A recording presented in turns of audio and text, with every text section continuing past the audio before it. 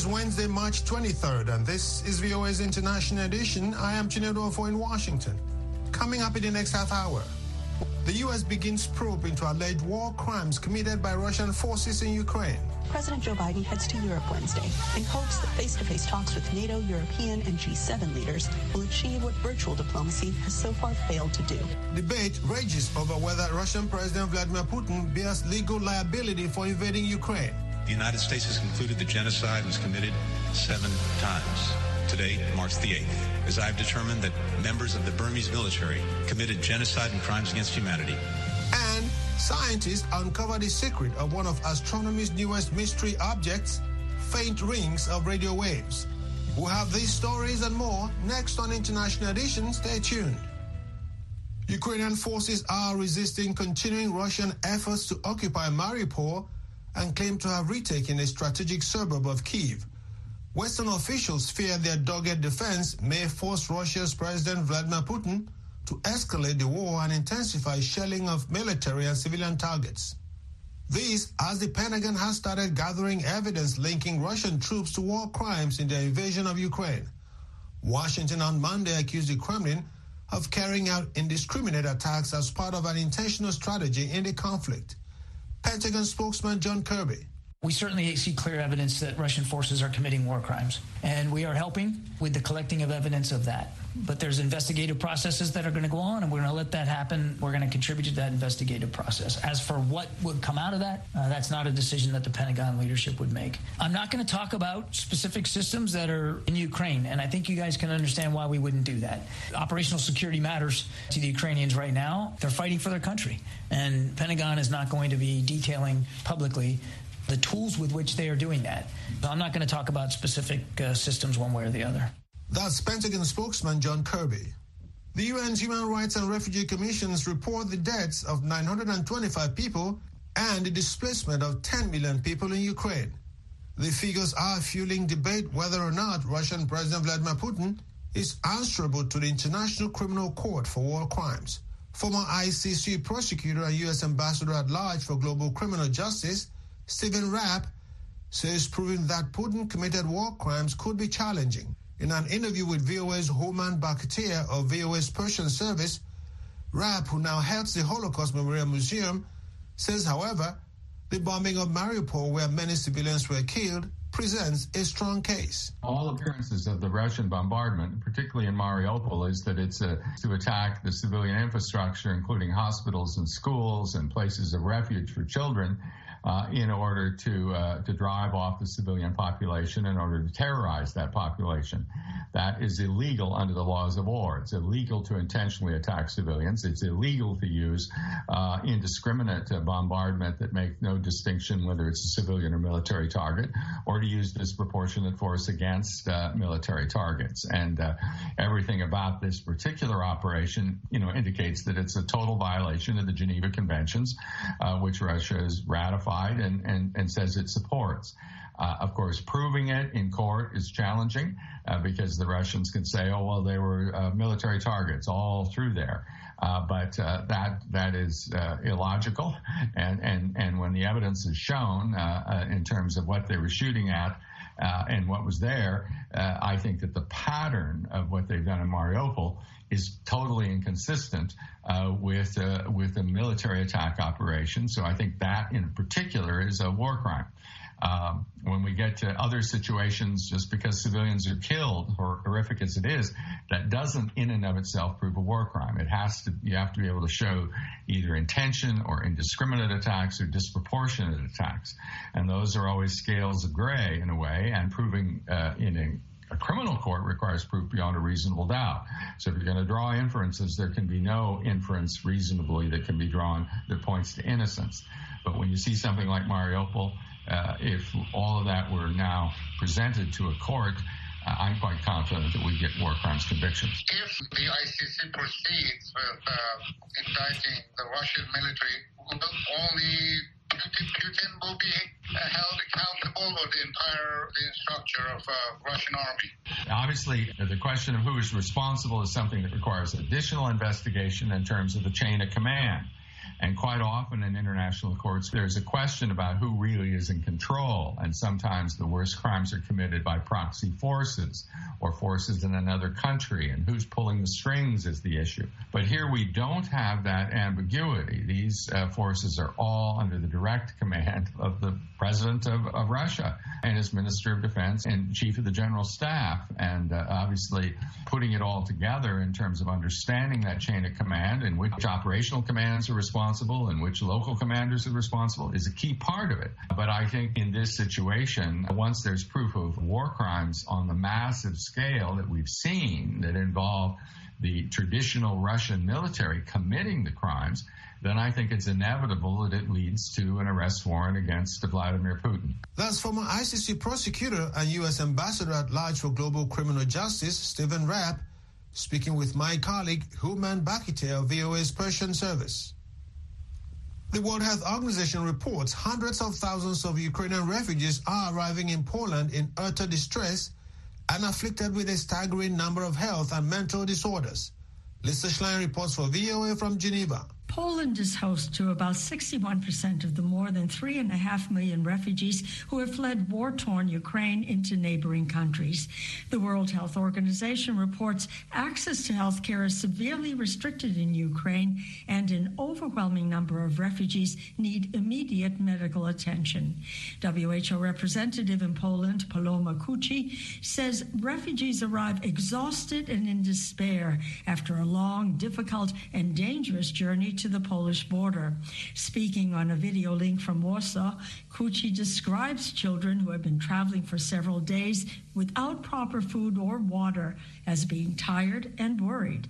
She says the elderly arrive with other health problems. There is a tremendous number of senior refugees that have been without the medication for days. They come with compensated diabetes, with blood pressure, with other health problems. And of course, we have women with pregnant women that have been without prenatal care. Kuczi adds people who are medically fragile must be urgently evacuated to a facility where they can continue the treatment that was interrupted during their flight. They include children and adults with cancer, those needing dialysis, and mental health patients. The World Health Organization has verified 62 attacks on healthcare facilities in Ukraine since Russia invaded that country on February 24th. The 10 latest reported attacks on healthcare facilities just occurred on Tuesday, March 22nd. WHO says a total of 15 people have been killed and 37 injured. WHO strongly condemns attacks on healthcare. It says they violate international law and endanger lives. Kuczi says WHO is preparing for a massive number of people who may arrive in Poland all at once in a very short time if the situation deteriorates quickly. She adds WHO also is preparing for long-term needs. So this translates into increased demands on needs for essential healthcare services, for medication, for mothers, for children, for HIV, for tuberculosis, as well as for patients suffering for non-communicable diseases, mental health, and support. Kuczi says WHO's focus is on saving lives and ensuring those affected by armed conflict have access to basic health services and treatments for COVID-19, polio, and other health threats. Lisa Schlein for VOA News, Geneva. Rohingya refugees in Bangladesh have welcomed the announcement by the United States that it considers the violent repression of their largely Muslim ethnic group in Myanmar a genocide. The declaration Monday by U.S. Secretary of State Anthony Blinken that state-sponsored violence against the largely Muslim Rohingya population in Myanmar amounts to genocide is intended to both generate international pressure and lay the groundwork for potential legal action. Christina Fink is a professor of practice of international affairs at George Washington University. She says Washington's action is an important step towards holding the Myanmar military junta accountable for crimes against their people. This is a long time coming. There has already been extensive documentation of the abuses that have been committed by the Myanmar military against the Rohingya population in Myanmar. In particular, the United Nations put together a very detailed fact-finding report in the late 2010s that documented the abuses that were committed, particularly in 2017 when they committed a huge military operation that was targeting civilians and forcing civilians to leave their villages. They used rape, burning down people's houses, killing people on the spot. The abuses were just horrific, and the documentation was there, but the United States under the Trump administration didn't make a ruling, and so it's been a welcome decision. Could the United States have done this a little bit earlier? And what about the timing? Why now? Well, of course, it would have been helpful if the determination had been made in 2018, which was when the evidence was collected both by the UN body, the U.S. government, and many other international human rights groups and groups within the country. But I think that under the last administration, there was less interest in addressing human rights abroad, and this has been something that's been more of a focus under the Biden administration. So it's been a long time coming, but it's at least a good thing that it has now happened. And what does this all mean, and how does this affect the government, the military junta in Myanmar?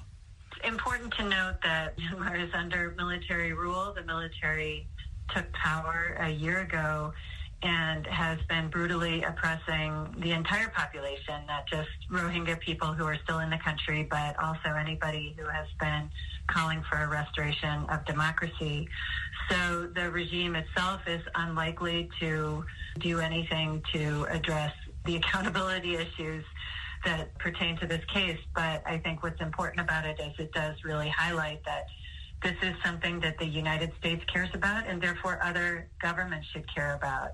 And another point I'd like to make is how important this is for the Rohingya people, because people in Myanmar were subject to a lot of disinformation about what happened during that period of military attacks and didn't understand that this really was a case of crimes against humanity and genocide. And so having this determination from the United States really makes people think twice about what happened and makes the Rohingya people feel that they've been heard and that their dignity has been restored. Will this designation by the U.S. help the Myanmar people or even international agencies find another way to hold the military Myanmar accountable? Well, I think that holding the military accountable is going to be a long-term process. So we may not see immediate results, but this is one important piece leading towards some kind of accountability in the future. That's Christina Fink, a professor of practice of international affairs at George Washington University, speaking with me from Washington, D.C. While much of the world is focused on Russia's invasion of Ukraine, analysts warn that nations should not ignore Islamic militants who are increasing attacks in Africa's Sahel region and spreading to West Africa's coastal states. French security forces are helping by training the region's militaries for an effective response, as Harry Wilkins reports from Abidjan, Ivory Coast. On the Abri Lagoon that stretches through the centre of Ivory Coast's main city, Abidjan, Ivorian and French forces are preparing to face a growing threat. Since 2020, terror groups linked to Islamic State and Al-Qaeda have carried out attacks against Ivorian forces. One Ivorian commando, who declined to give his surname, says the threat is real and they're preparing to face it in every way possible. In Ivory Coast, we are really focused on terrorism, because in the north part of our country, we are faced to terrorism. So talking about sea, air, and land, that's why we are here. Security analysts say terrorism is spreading to the north of coastal states like Ivory Coast, Ghana, Benin, and Togo, the next phase in the Western Sahel's decade-long conflict. Large parts of Burkina Faso, Mali, and Niger are experiencing daily attacks, targeting military and civilians alike. Since 2020 began, there have been 17 incidents in the north of Ivory Coast linked to Al-Qaeda affiliate groups, according to the US-based Armed Conflict Location and Event Data Project, including gun battles and roadside bombs. Ivory Coast has sent large numbers of troops to the north in response to these attacks. Asked by VOA if terror groups have co-opted local populations in Ivory Coast, the commander of French forces in the country, Colonel Arnaud Metley, expressed doubt. For the moment, we're seeing that the local population does not cooperate with the jihadist groups because there is a strong answer from the Ivorian armed forces. But it's really it's a real concern for us. Asked if the terrorist threat spreading from Burkina Faso is preventable, the colonel said, "We think it's preventable. We cannot prevent the threat going to the south, but we can succeed in fighting this threat." The United States last month carried out Operation Flintlock, an exercise to promote cooperation among regional, NATO and US forces in Ivory Coast for the first time. Henry Wilkins for VOA News, Abidjan, Ivory Coast.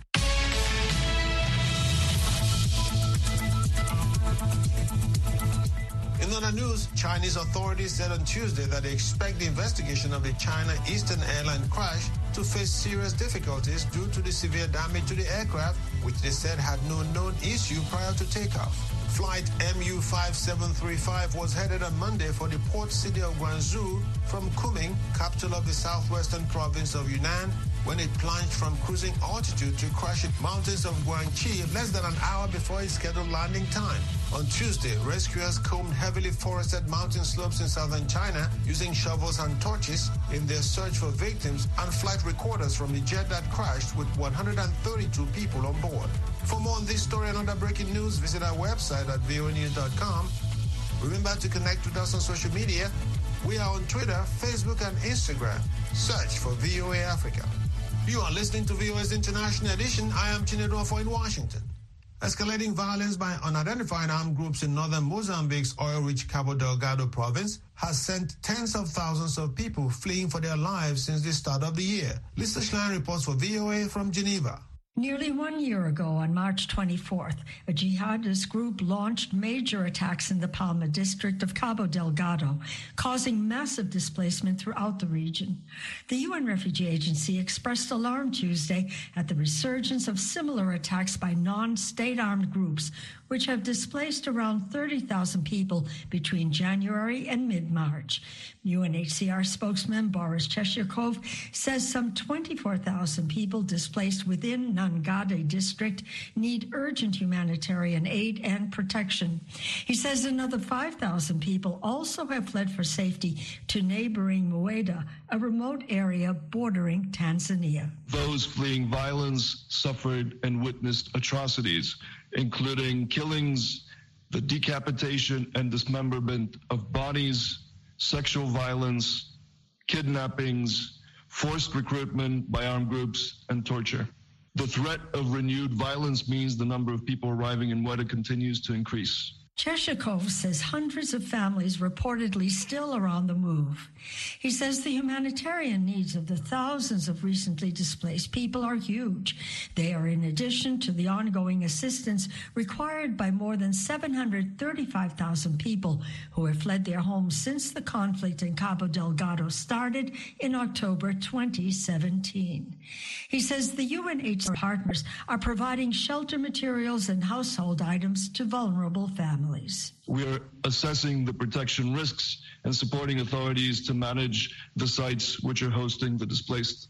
Major gaps remain, however, especially in providing mental health and psychosocial support to unaccompanied and separated children, for instance, but also to people living with disabilities, pregnant women, and older people. One of his biggest worries, he says, is the lack of resources.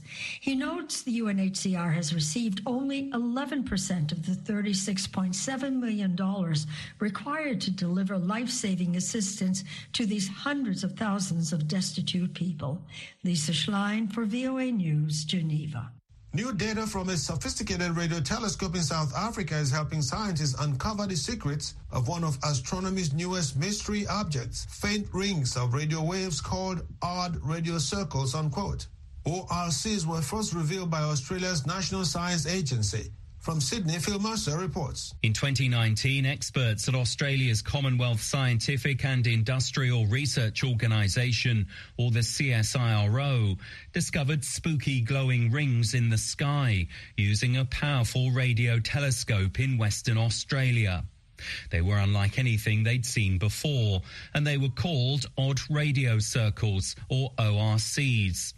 They are rare, faint rings of radio emissions that surround a galaxy with a highly active black hole at its centre.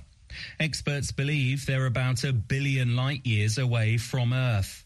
Their origin continues to puzzle scientists, but fresh information has been provided by new detailed images captured by the South African Radio Astronomy Observatory's Meerkat radio telescope.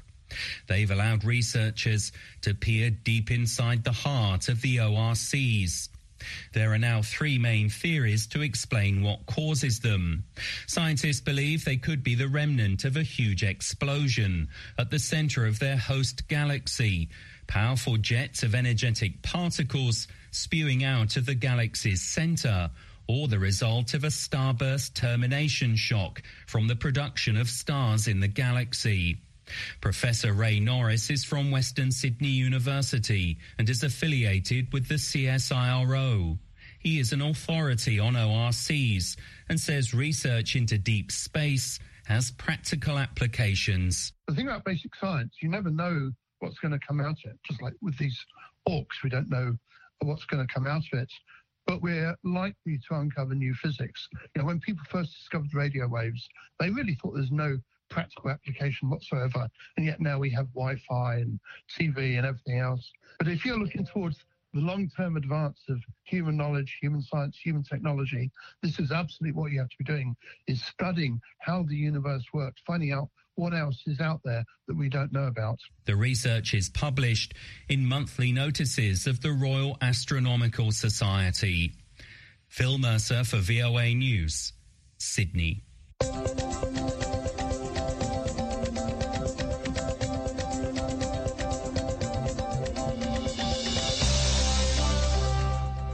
Been International Edition on the Voice of America. On behalf of the entire production team, thank you so much for listening. Visit our website for in-depth coverage of world events and news 24 hours a day at voanews.com. Until next time, I am Chinedu in Washington, wishing you a great day. Next, an editorial reflecting the views of the United States government. March 16th marked the 34th anniversary of one of the most heinous crimes against humanity on record, the murder by poison gas of Iraqi civilians by their own leader, Saddam Hussein. In 1988, Saddam Hussein initiated the Al-Anfal campaign and charged his cousin, Ali Hassan al-Majid, with executing it. Al-Anfal was a scorched earth policy designed to put down a rebellion in northern Iraq, the local response to a 5-year crackdown on ethnic minorities. On the evening of March 16th, after a day of shelling that broke windows and doors across the Kurdish town of Halabja, Iraqi helicopters and planes began to pepper the city with canisters of chemical weapons. Heavier than air, the toxic chemicals sank to the ground and seeped into the damaged buildings, killing civilians sheltering in cellars. Around 3,500 to 5,000 people died that day in Halabja. It was the first time in modern history that a government attacked its own people with chemical weapons. In the course of 1 year, the Al-Anfal campaign cost the lives of about 100,000 people, most of them civilians. Ali Hassan al-Majid, known from then on as Chemical Ali, went on to commit more atrocities, including a bloody suppression of a 1991 uprising of Shia Muslims. When the regime of Saddam Hussein toppled, Chemical Ali was captured, tried, and found guilty of committing genocide and crimes against humanity. For these crimes, Ali Hassan al-Majid was executed. The war crimes trials held after the Second World War resulted in closer scrutiny of the conduct of warring parties and their leaders, particularly their treatment of civilians. Since then, once fighting is over, those who committed war crimes or crimes against humanity are identified, hunted down, brought to trial before an international court, and sentenced to long prison terms. Such was the fate of war criminals from the dissolution of Yugoslavia, the Rwandan genocide, and the Cambodian genocide. That was an editorial reflecting the views of the United States government. This is the voice of America. Washington,